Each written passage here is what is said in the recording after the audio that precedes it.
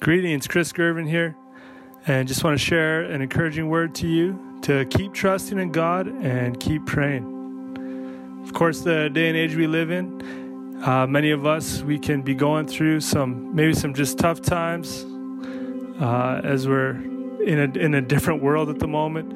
If you look at the news, whether what's happening currently in Alberta and the States, overseas, maybe worried about what's going to happen in the future. There are so many things that can take our eyes off of God, and we can be focused on our own problems or other problems we see going on around. So I just want to look at some scripture in the Old Testament that can help remind us who God is and why we can keep praying and seeking Him. The scripture I want to look at is in 2 Kings 18. I'll be looking at one of the parts in Hezekiah's life, King Hezekiah. The time period that this takes place in is 700 BC, and the great King Sennacherib is coming to Jerusalem. He wants to destroy Judah and Jerusalem, and they're the Assyrians, the most powerful nation at the time. 720 BC, just 20 years earlier, Israel was actually wiped out, the northern kingdom, by Assyria, and they were exiled. And so for sure that's already in Hezekiah's mind as King Sennacherib shows up on the scene. So first thing he does actually is he gives Sennacherib gold and silver from the temple. He just says, I'm just going to pay you some money if you'll just get away from me. Sennacherib and his forces return again. He even sends a guy, Rabashakeh, I mispronounced it for sure, a guy to just go and to mock the people in Jerusalem, saying, hey, why don't you guys just surrender? We're going to destroy the city. So he says that to a number of the leaders, and they go to King Hezekiah, but this time he responds differently. In 2 Kings 19 verse 1, it says, as soon as King Hezekiah heard it, he tore his clothes and covered himself with sackcloth and went into the house of the Lord. So he went and he prayed and he sought the Lord. And after that, again, the people return. King Sennacherib's kind of commanders and armies, and they're like, hey, we're going to destroy you. Why are you trusting in God? You should just surrender now. So again, Hezekiah takes his burden to God and he goes and prays, and we have his prayer recorded. It says this. Hold on a second. In verse 14 of chapter 19, 2 Kings. Hezekiah received the letter from the hand of the messengers and read it. And Hezekiah went up to the house of the Lord and spread it before the Lord. And Hezekiah prayed before the Lord and said, O Lord, the God of Israel, enthroned above the cherubim, you are the God, you alone, of all the kings of the earth. You have made heaven and earth. Incline your ear, O Lord, and hear. Open your eyes, O Lord, and see, and hear the words of Sennacherib, which he has sent to mock the living God.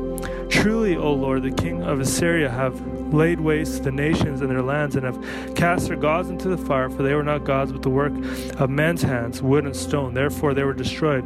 So now, O Lord our God, save us, please, from his hand, that all the kingdoms of the earth may know that you, O Lord, are God alone. And so in response to this prayer, the Lord our God, he speaks through the prophet Isaiah, who is alive at the time. And the prophet Isaiah tells King Hezekiah not to fear, that the Sennacherib would return the way that he came. He wouldn't harm the people. The people in Jerusalem could even plant their vineyards and reap the fruit of those things. But how will God intervene? We see in 2 Kings 19, verse 35, how God shows up. Verse 35, and that night the angel of the Lord went out and struck down 185,000 in the camp of the Assyrians. And when people arose early in the morning, behold, these were all dead bodies.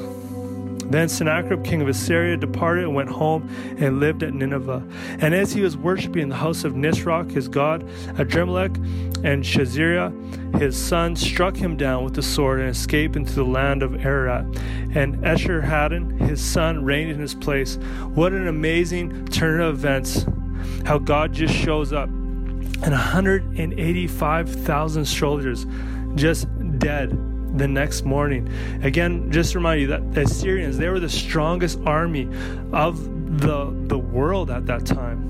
And God simply just takes them out. What's also really interesting about this story is it's recorded in two other places in Scripture, not only in 2 Kings, but in 2 Chronicles, chapter 32, and the book of Isaiah, chapters 36 and 37. So God really wanted to make sure we wouldn't forget how the Lord rescued King Hezekiah.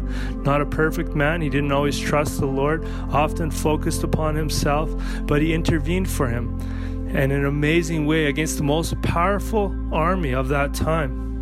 So I just want to remind you, friends, that we serve the same God today. The God who, just as he was all-powerful during the reign of King Hezekiah, he's all-powerful right now, and he reigns upon his throne, and he's in control.